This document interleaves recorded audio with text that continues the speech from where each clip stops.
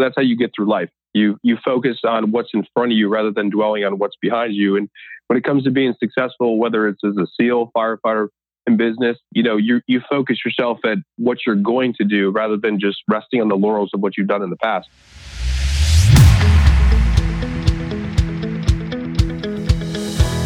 Welcome back to the Impact Entrepreneur Show. My name is Mike Flynn, and I am honored to be your host. Our mission here on the Impact Entrepreneur Show is not just to inspire you, but also to help you tap into and begin to believe in your God-given potential and purpose. That's right, baby. We want you to not only be inspired, but experience breakthrough. And we do that on this podcast by interviewing incredible people who are using their experiences, their skill set, their platforms to have a game-changing impact in the lives of others. And here's the thing. None of these folks are simply sitting back, living a life of leisure. They have things to do, places to go, and lives to impact. Speaking of that, Kevin Lacz is a former Navy SEAL sniper, breacher, and combat medic. He is also a certified physician assistant with Regenesis, a professional speaker, writer, and works actively in the entertainment industry. And today we are going to talk about risk, about sacrifice, about transitioning from one thing you love to another, about taking new challenges and taking the best of our life experiences and applying them to those challenges right where we are today. Kevin was born and raised in central Connecticut and before enrolling in James Madison University. Now, when the terrorist attacks happened on 9/11 and those attacks claimed the life of a good friend's father, Kevin decided to leave school in favor of military service, and that is when he discovered the Navy SEALs. Now, Kevin's true account of his 2006 deployment with SEAL Team 3's Charlie Platoon was published in July of 2016. The Last Punisher tells the gripping story of a young SEAL's first deployment to a combat zone. Now, Kevin did 2 platoons at SEAL Team 3, both Charlie and Delta, as a platoon sniper, breacher, and combat medic, each with a deployment to Iraq, one in 2006 and one in 2008. He was fortunate enough to work alongside many of the toughest frogmen to ever wear the trident, guys such as Mark Lee, Ryan Jobe, Mikey Mansour, and Chris Kyle. His platoon's 2006 deployment to Ramadi, then the most dangerous city in Iraq, has been discussed in several books, including Chris Kyle's American Sniper.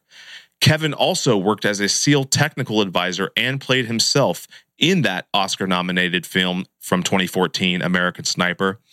And the time he spent working alongside the film's subject, Chris Kyle, made him an incredibly valuable asset to the film's cast and crew. And I believe that today, Kevin's story and his message will be an incredibly valuable asset to you. So bust out your pens and paper, take some notes, and brace for impact. Kevin Lacz, welcome to the Impact Entrepreneur Show. Very excited to have you and talk about risk-taking and your book, Last Punisher, and what you are up to these days. Mike, thank you for having me on. It's a true honor. We've been really blessed and fortunate with the book, and we've helped change some lives, and we're looking forward to doing some more. Absolutely. A big shout out to Carrie Lorenz for connecting us. And she was on the show a while back, and you came highly recommended, and obviously I had seen your book before that, but never knew really how you were connected. And we know some mutual people between Jocko, obviously, and a guy that I grew up with here in Santa Cruz, who was also a SEAL. But I as I was reading your book, it's really a reminder of just how brutal war is and how much you and your brother SEALs put their lives on the line every day, and all military personnel around the world. So I want to just say thank you for your service as a military brat myself. I appreciate that. Yeah, we joined, and I was actually just meeting today with some young men that want to go into the teams, and they're just a sponge asking so many questions that I had when I was going in, and you really don't know until you get there. You have to dive in, and once you immerse yourself, it is brutal, it is violent, but we end up crossing paths with your gentleman you went to school with, and Carrie, and you see the difference that people make. So we're appreciative for the people that support us, because without them, we can't do our job. Absolutely. But for those people that don't know your story, don't know your background, maybe they haven't seen The Last Punisher, they're not familiar with Chris Kyle's story or the amazing accolades that your unit in Ramadi earned. Maybe you can fill us in on your origin story and what ultimately led to the reason why we're on the call today. Yeah, well, I hate to disappoint your audience, but I'm kind of an underwhelming story. I was basically a college dropout right around the time of 9/11. I'm from Connecticut, born and raised, oldest of three boys, went to an all-guys Catholic prep school, did well in high school, and had aspirations of being a doctor, and went to James Madison University and really did not exceed. I did. I was a triple major. It was girls, rugby, and booze, and wound up with a 0.7 GPA after my first semester. So, like I said, very underwhelming. It kind of, slogged through undergrad for a semester and, a year and a half until 9/11 hit. And 9/11, for those who grew up in the East Coast, hit close to home. A really good friend's father was killed in the Trade Center. And, being at James Madison in Virginia, a lot of classmates, families have been affected by the Pentagon. And I took a look at where I was in life, and I realized that I was kind of stuck in a rut, and I needed to make a change. I needed to make a difference in my life. And I no way could have, foresaw the turns and twists life took me and how I ended up here. But I knew at that point in time, it was time to do something better. And I needed to take more initiative on my part. And so I joined the Navy with the aspirations of becoming a SEAL. That's, it's an incredibly, I think you're humble. You obviously are an ambitious, driven person and had a drive that I think is often misdirected and misunderstood. So people end up channeling that drive in maybe the wrong places. And there's a triggering event. And in your case, it happened to be this tragic event of 9/11 that focuses that energy and effort that ultimately led to you joining the SEALs. So when you all showed up on day one of training, what was your thought process? What was your mental mindset, and what were you determined to do? Mike, I kind of wiped the slate clean. I kind of flushed all the memories that I had prior to not succeeding in college. I really wanted to become a doctor. I'd done a lot of prep work while I was in high school, and that didn't pan out the way I'd planned. So when I got to training, particularly when I got to the grinder at Buds, I wiped that clean and said, this is time to start over. And I saw from the moment I showed up that it's a meritocracy where, your direction is based on your performance. And when you are surrounded by like-minded individuals, particularly the ones that are extremely ambitious and are pushing themselves to the limits, that's when you tend to perform at your best. And I saw that early on. And I told myself that I can't look in the mirror if I don't make it through this program. I think this is kind of the crucible for me, and I am challenging myself, and I need to excel at this challenge. And I did. And I surrounded myself with good people, strong men, great team guys, and I was able to make it through that program and then go on to the teams. What did you do to prepare for Buds, basically? I know, like when I had Jocko on, obviously the media makes a really big deal out of Buds, but Buds is just one small element of the overall training, and it's intense, but it's there's a lot more stuff that goes into it before and after. Before you even got to indoctrination school and all that stuff, I mean, what did you do to prepare your mind more than your body? Because you probably were already physically fit and strong relative to what the tasks that would be put in front of you. But at the end of the day, it becomes a mind thing. So what did you do to really push yourself to the point of making sure that you're not going to quit when you encounter some sort of a task that is seemingly insurmountable? Yeah, it sorry to disappoint again, but the Navy boot camp actually allowed me to fall out of shape. It wasn't as challenging as I thought I would, and we didn't, physically prepare ourselves to the standard of Bud. So following that, I went to hospital corpsman school basic Navy medic school. And I had to go above and beyond. And, I logged in the miles. I was in the pool for hours. And, you can only prepare yourself as much as you can when you get to BUD/S, because when you get there, they're going to determine another shape for you and they're going to get you to that point. But the one thing that I realized, and it doesn't matter if it's SEAL training, if it's business now, if it's, healthcare that I'm in, that 80% is above the neck. And I saw that early on at BUD/S, and you're absolutely correct. It's the mental fortitude and it's how well you prepare yourself. I looked at myself as a man and said, this is going to define me. And I'm either going to rise to this occasion and do the task at hand, or I'm going to fail.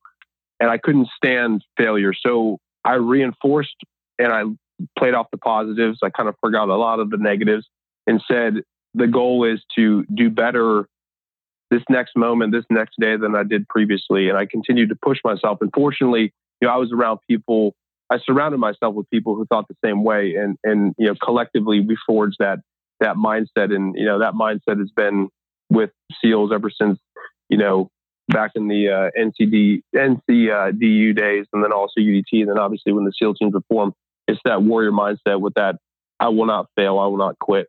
You said something that's really important there that you kind of just glossed over a little bit, but I don't think it's, highlighted enough, is that you focused on the next moment, the next evolution, the next thing. You didn't focus on like going from point A to Z.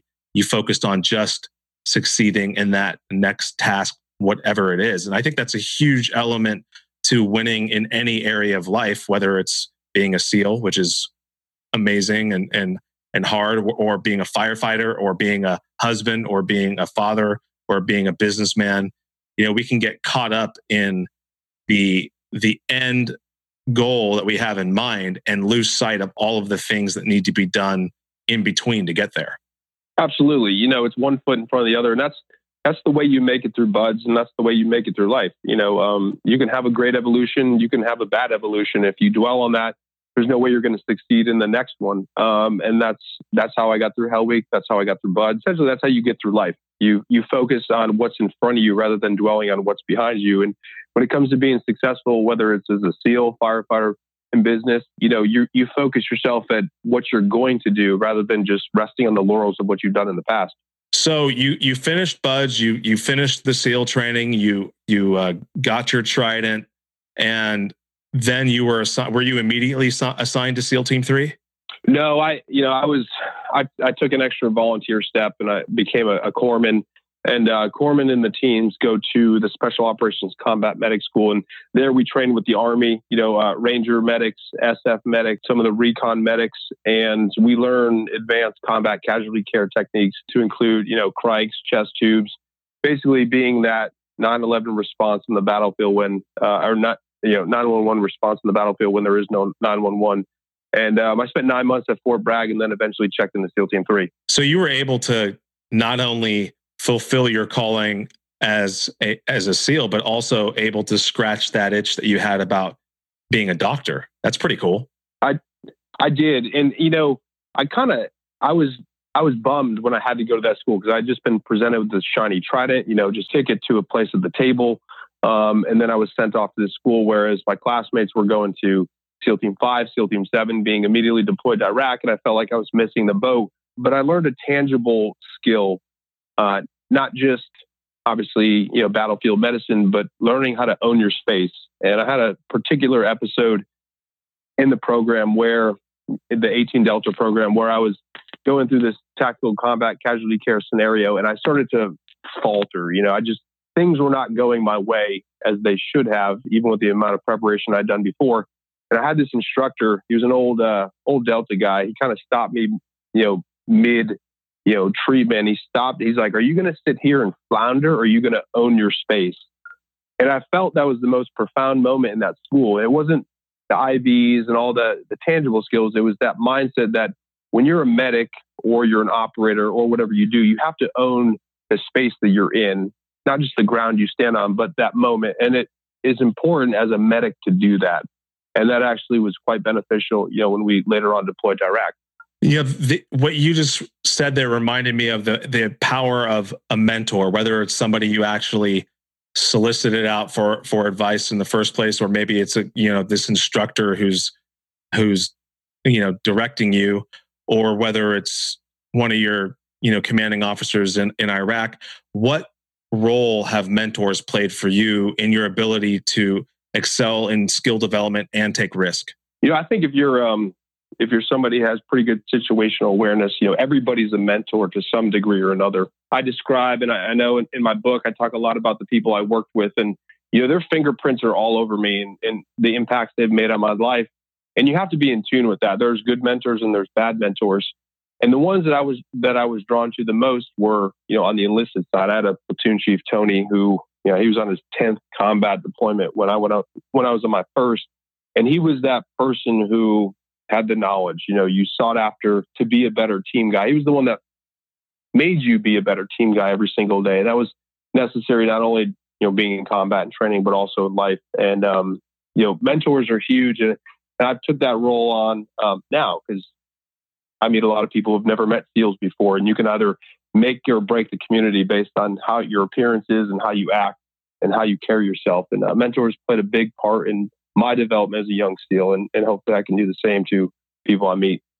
When you were in Iraq and setting up your position and trying to deploy your skills, and also, make sure that everybody knew you were a big tough frog, right? How did you balance the nuance between wanting to show up and be a team member, but also remaining humble and following leadership?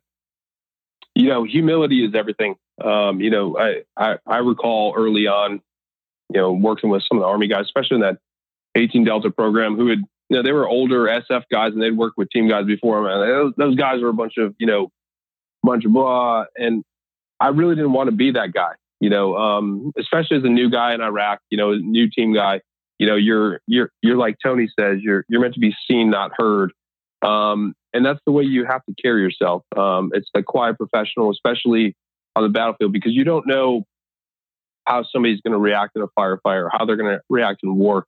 And being humble as possible, I think, is kind of the strongest weapon you have.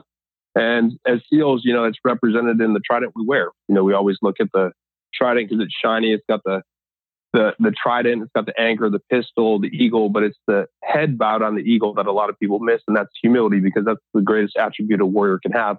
And that was something that I took to heart early on in my career as a SEAL. As you were talking about Tony, I just keep thinking about, I listened to an interview that when he was on Jocko's podcast. And I mean, there's just a ton of humor that you guys have. You guys share a ton of humor, and not only all the time, but in the most intense, serious, critical situations. Like I remember a story, I think it was Tony who said it, where you guys got into some firefight and everybody's cracking these jokes. And I've always been fascinated by that, like how important humor is in these intense, high pressure situations. What's your feeling about the importance of humor as it relates to managing risk? Yeah, people think we're sick. Basically based on the humor and when people laugh. I interjected some of that in the book, and you need it. You need humor to break some of the tension. Obviously you need to be locked on, and there are times where humor is appropriate, and then there's times where you just can't take yourself too seriously, and that's where humor comes in the greatest. I had the guy in the platoon that I used to always be behind. He was the machine gunner, and he'd been in a couple platoons, and he was always like, he always had a comment, of how I could be better. Hey, Dauber, you need to do this. Dauber, you need to do that. And I recall we were patrolling through these wadis in the northern part of Ramadi, and it was slippery, and he had way more gear on than I did. I would just watch him fall and waller in the mud the entire time, and I just couldn't help but laugh at him, and he laughed back, realizing that he'd been riding my ass the entire time.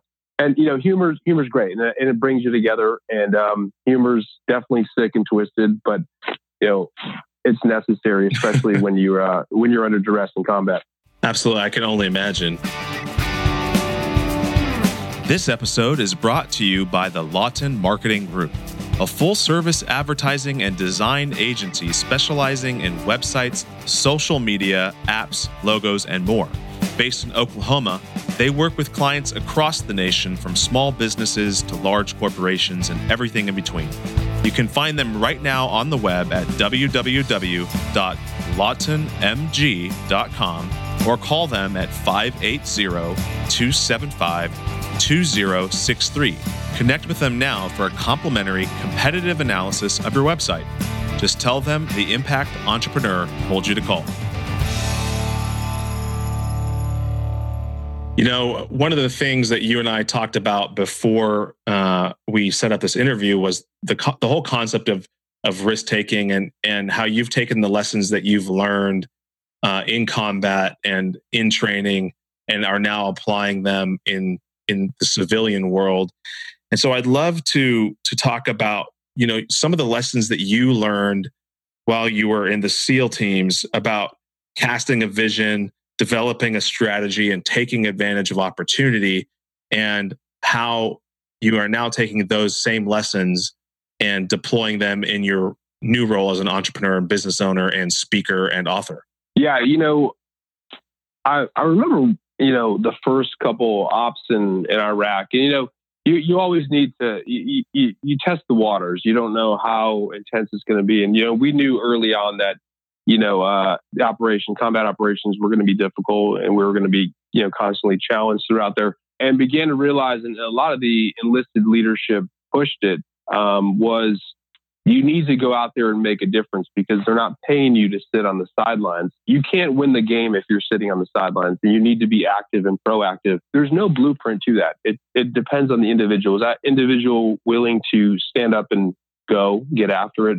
Or is it individual willing to sit on the sidelines and watch the team succeed or fail? And that's something that was mentored down to me. You know, I had it within. I was definitely right beside them to get after it. But that's something that I approached, that opportunity waits, you know, whether or not you take action. And fortunately, I've been conditioned and have conditioned myself to be a person who will take action and will not let opportunities fall to the wayside, and be willing to take that first step when others will sit there flat-footed. I think that there's also the flip side of that too, where there's this kind of movement right now in the entrepreneurial world that once you have an idea, you have to take action right away, regardless of strategy, and that the time is right now. But that actually can be a very risky proposition, whether you're in battle or in business. And it seems to me that a lot of times, you know, when you guys would have your missions and to go take some sort of a target, you would get, the vision would be cast, the strategy would be laid out, you'd even have the tactics dialed in, and then it would be like a hurry up and wait session. Yeah, you know, this is true. There's always an opportunity, and there's a right time to employ the action. We saw some lessons learned in Iraq, you know, and we lost guys in Iraq due to hasty actions. You know, we did some daytime presence patrols, and, you know, a couple of Jundies were killed on those. And, you know, we pressed the offensive, and guys got hurt. And, you know, there's always a negative side to being over aggressive, you know, being too quick to the punch. That's where maturity comes in. That's where comfortability comes in. And that's where vision comes in, and understanding and reading and react to that situation, and realizing that maybe now is not the right time to act on this thing that I have going. Maybe I'll go and put it in my pocket for a second and revisit it in a little bit. And, you know, a lot can be said in those times in combat, because those lessons are usually the hardest to learn when they don't turn out the way you want them to. So as it relates to your role now as an entrepreneur and business owner, how do you deploy some of that same maturity in terms of owning your space and taking advantage of new opportunity, but also making sure that you're doing it when the right time presents itself? You know, that boils down to me in medicine. I'm a certified physician assistant. It comes down to health. You know, I'm a person, and you can ask my wife, that I will go 100 miles an hour, you know, 7 days a week, every single day of the year. And that can be exhausting, and it can lead to a lot of things. It can lead to bad decisions. It can lead to compounded stress by overworking yourself. And it's being very strategic in how you're going to push yourself, and where you're going to go ahead and put a lot of your a lot of your energy and time into instead of trying to gobble everything up. And I remember when I first got out, I felt a lot of the time when I got out of the military, I felt like I was way behind the power curve with my peers, and I went after everything to go ahead and make an impact. And I found myself coming up short because I couldn't invest the necessary time and energy into a focused, opportunity. And I was I was casting the net a little too wide. So I've learned how to be have a little more discretion with each and every opportunity that I take. And then also how much energy I'm going to put into that opportunity, depending on that situation. So while you're waiting, you whether it's combat or business, you have the strategy, you have the vision, but as we've just said, there are times where you have to wait and hold off before taking action. But at that same time, you don't want to just necessarily be idle. You want to make sure you're continuing to develop skills. So what is the process that you follow to make sure that your skills not only are remaining sharp, the ones that you currently have, but also taking advantage of the opportunity to develop new ones? I've got a lot of irons in the fire. And sometimes just like when you're forging iron, you pull that out of the fire, you go ahead and hammer it a little bit, and then stick it back in. I find it best that I don't put all my eggs in one basket. I'll go ahead and have a couple things going, and I'll work on different things, and then put it back in the fire, let it heat up again, pull it out, meld it a little bit. Skills are perishable. I find it, I'll get on a range and shoot nowadays, and I realize that my pistol rifle skills aren't what they used to be. It takes a little practice to get them back up there. But if I'm not working constantly on a lot of different opportunities, I'll find myself lost. So I need to go ahead and plug some of those in, pull them out a little bit, and continue to re-engage when that opportunity arises, and it's the right time. When you think back to your days as a SEAL and now as an entrepreneur and business owner, what do you think is the number one mistake that people make when it comes to taking risk and taking the next step toward executing whatever vision they've launched? I've found it personally, and I've tried a few things. I get too, I start into a process, or I start into an adventure a little too prematurely, and I'll go 100 miles an hour, and then I'll get ahead of the ball. And, and I'm waiting for it to catch up, and then it slowly lags and it starts to develop, and I'm like you, I want things to happen quickly, and I'm used to making things happen quickly when it's dependent on me. But a lot of times, especially now, on the civilian side, it's not up to me. I'm working with other people, working with different teams. So I outrun the ball, and then I wait for it to catch up, and it lags. And that's where, I lose some steam. So it's got to be, a more tempered push. You have to stay with that flow rather than get ahead of it. And for, the alpha types, the ones who are used to creating change and making things happen, when you're relying on other people, you have to go ahead and move at their speed at times. But it's all right to interject your fire to make them move a little bit faster. When a few weeks back, or a few months back, actually, I had Jay Redmond on, and one of the things he talked about was knowing when to fall back. And I didn't really dive into that. It was kind of a missed opportunity. So I figured I'd chat with you about, trying to develop the skills to know when to fall back, or when to completely scrap a mission or vision or game plan altogether, regardless of how much you might believe in it. So when you think about that, when you think about knowing when to fall back versus knowing when to scrap something altogether, how do you develop that understanding, that knowledge, and maybe even intuition, I guess? Yeah, I think Redmond's correct. What did the General of World War II say? He's like, we're not retreating, we're just advancing in the opposite direction. You have to know when to. You can live outside of your comfort zone. You can be outside of your comfort zone and be comfortable outside of your comfort zone and make that your normal position. But you don't want to go outside your comfort zone in the wrong direction to the point where pride's driving you and you ultimately fail. That does nobody any good. It can further kill that initiative in the future. It's all right to understand your limits. And, people always look at SEALs and they're like, well, they have no limits. They're superhuman. And I would say it's false. Everybody has a limit. It's okay to tactfully pull back and wait for a better time, or realize that, you know what, this isn't going to work. I am outside of my comfort zone. I think that's what, separates team guys from a lot of the people is most of them do understand what that limit is. That truly that man to myself understand what my limit is. I can't go any further. I'm just going to go ahead and fall back and wait for a better time or redirect and go in a different direction. There's nothing wrong with that. I think that is that maturity. And that's that been there, done that mindset. When we think about intuition, it's, the gut instinct, quote unquote, like how does that play into what you did as a SEAL sniper and also what you are now doing as a business owner and husband and father? It's a lot, man. When we started to, working with the type of tactics we had at the time of clearing rooms, it was always a fast push through the house. And then somebody said, you don't want to run to your death. And you always have it in the pit of your stomach, but you never want to say anything. It's like, how quickly are you going to run to your death? And, the gut instinct and that intuition is sanity. It's the stuff that keeps you in check.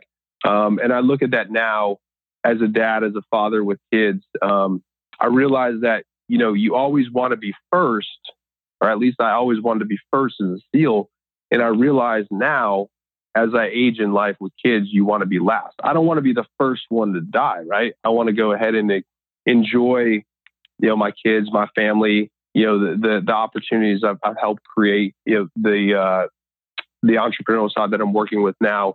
I want to enjoy that as long as possible. So how am I going to go ahead and use them and, listen to that reality check, that sanity check in my gut and say, hey, I need to go ahead and slow it down and enjoy what I have in front of me right now. So, I've learned a lot during my time in the teams, and a lot of that's helped me appreciate what I have now, especially when it comes to my family. You just reminded me of something with regard to like just championship level performers in general. I've had a few Olympic athletes on here. I've had a bunch of just Navy SEALs and other high performing people on the show. And one of the things that's kind of a common trait amongst them all is that they train hard and then peak at some sort of an event and then come back and they train and then another peak, ultimately to the point where in one of the Olympians' cases, she had her last Olympics and she had worked her whole life to get to the Olympics, and she had done it once and this was her second time and it was her last time. And then it was like, oh shoot, now what do I do? And like you had been working your whole life to make this one thing. And I can only imagine that the transition from the SEALs into a civilian role must have been a similar challenge, I would imagine, in the sense that you've developed this great mission. This was your purpose. You got this brotherhood. You were making things happen. You were making a huge difference. And then you're suddenly not part of it anymore. And so how do you deal with that kind of change? I was talking today, like I said, with these young kids, and they were like, what was the hardest part of being in the SEALs? And I told them leaving. Leaving the SEAL teams was the hardest thing that I had to do while I was in the military, because you're absolutely right. You form this, you learn a lot about yourself. You learn a lot of outstanding, skills. You get to apply them, you form a brotherhood, and then it's time to say goodbye. Now, I didn't stay on for 20 years. I did not retire. But in that time, I did, establish some really strong bonds with a lot of guys. And then you leave and you walk away, and dealing with that, I encourage people not to be one-trick ponies. And that's how you can really suffer quite a bit when you leave certain communities and when you leave jobs and you leave relationships. Yeah, I was fortunate that I had my wife with me, and she became a swim buddy. And the teams, we have that person we shoot with as our swim buddy. And she was able to be that companion that I could bounce ideas off of, and really help me transition to the other side. And I realized that although I was a SEAL and got to do a lot of great things, it doesn't define who I am. It's a part of who I am, but it doesn't define who I am. That took a couple of years for me to really process and understand, because what do I want to be known as? Not just a SEAL, I can tell you that, because I've done a lot of other things. And now in healthcare, I get to help a lot of people. But learning that I don't want to be a one-trick pony, meaning I don't want to just be a former SEAL, has made me work to branch out and be more diverse in what I bring to the table. Man, that's powerful, man. So what is your definition of who you are? If someone were to ask you to complete the sentence saying "I am," how would you finish it? Jack of all trades, master of everything. Seriously though, I want to be somebody who's not afraid of challenges. When it came to writing a book, I wanted to have an outstanding book, and we were graced with a lot of hard work from my wife and Ethan Rocky and the publisher to put out a great book, and we're published in 5 languages now. I wanted to branch out in different ways. I ended up working on American Sniper, which ended up being the highest grossing war movie of all time. On the physician assistant side, our clinic with Dr. Dave LeMay, we work with pro football teams, a lot of special operations groups. On the charity side, my wife and I run Hunting for Healing, and we take injured veterans and their spouses on hunting, fishing, outdoor activities. And we've been to Africa and Costa Rica. And, on the family side, I get to coach and be a dad. So I don't want to be somebody who's defined as just a SEAL. I want somebody to look at that guy and say, hey, you know what? He's able to be a positive force in every part of his community. And I think that's necessary, one, for my peace of mind, but also as an example for my kids. Dude, that is incredibly powerful and such a powerful role model, not only for the young men that you spoke to today, but more importantly for your kids and the kids that are around them. So, virtual high five to you. I appreciate that. Now, as we begin to wrap up our conversation, I want to make sure that people, first and foremost, have the opportunity to go and buy a copy of The Last Punisher and connect with you and follow you online wherever you are social. I believe you're pretty active on Instagram, I believe. Yeah, we do the Instagram. All social media is run by my wife and I. So when you message, you reach us, not a bot or a third party. But yeah, we're on Instagram. I'm at Real Kevin Lacz, and Kevin Dauber Lacz is our Facebook, and I'm on Twitter as Dauber246. And if you want to buy the book, anywhere books are sold, Books A Million, Barnes & Noble, Kevin Lacz, LACZ.com. If you're in any German, Czech, French, you can pick up the book in those languages as well. And it's an incredibly well-written book, and just a true page turner, not just because of the fact that it's a true story, but because it's told so well.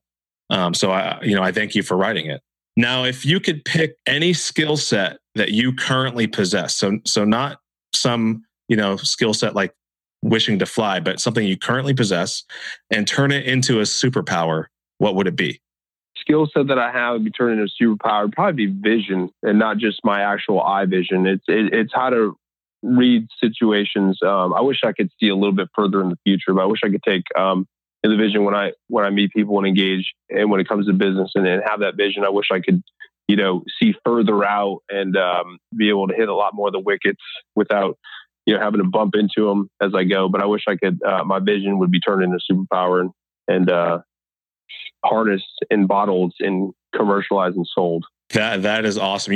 That I had an interview this morning before yours, and the gentleman, John Gordon, who's a great speaker and author, said the exact same thing. What are 3 lies that we tell ourselves and prevent us from realizing our full potential? I can do that. It's not my fault. I tried my hardest. I like that last one. I tried my hardest. Elaborate. I think there's a lot of, and now as a parent, I know, at least I think I know my kid's full potential. And there are times where, my little guy will come home and it won't have the best grade in the world. And I'll be like, how'd you do? And he's like, not good. And I was like, did you try? He's like, yeah, I think I tried my hardest. And I know he's smarter than that. And I think that's something I do find myself where, I tried as hard as I could, but it really wasn't the 100% that I bring to the table. And there's always something more left in the tank. And you have to be real with yourself to understand that. Yeah, I think that's really powerful. Carol Dweck has a whole book about called Mindset, which talks about building a growth mindset and talking specifically about effort as opposed to like results, Mm-hmm. And I think that's a really powerful way. And I would imagine I'd be curious, like as a SEAL, how that was, what kind of language when it came to the execution of a mission or, in a debrief, like what kind of language was used in the sense of results versus effort, if you understand what I'm saying. Yeah, and Jocko was good at that. I liked his debriefs because everything was plain voice. And when you sucked, guys would say, "I sucked," and there was something to be said for grown men, SEALs, people you look up to, saying, "Yeah, that wasn't my best," or "That could have been improved on," or "Yeah, that was really good." And I take that debrief, tone in the way that we did that, and in the companies that I work with now, I encourage people to speak that same way, to break down a lot of those boundaries, the flowery language. I've worked in Hollywood. I can tell you about flowery language, and you did great. And that acting was terrible. I understand that. And I think when you don't become real with people and speak, the way you should, then it's a missed opportunity. And you can't improve yourself unless people tell you, hey, this is the criticism, and you have to be willing to take that criticism. That is very powerful. Last question is from the title of a book by a guy named Clay Christensen, which is How Will You Measure Your Life? I hope when it's all said and done, it's a long life. I hope to finish last in the race of life. I definitely am trying to keep stress to a minimum to ensure that. But I want to go ahead and be able to measure my life as, being able to try a lot of different things. I want to, constantly be outside of my comfort zone and constantly try and evolve and do things that, you only get one life. You're issued one body, and you need to go ahead and maximize every single skill set that comes within that skin. And I want to be that guy who's going to go ahead and do that. Kevin Lacz, this was an insightful and fun conversation. Thank you for joining us and for sharing your story and providing a little bit of an insight on how entrepreneurs can learn from risk, take risk, and manage risk in their lives, both in their relationships and their businesses. So thanks again. Mike, I appreciate it. And thank you to Carrie for linking us up. I had a fun time today. Thank you to this week's guest, and thank you for listening.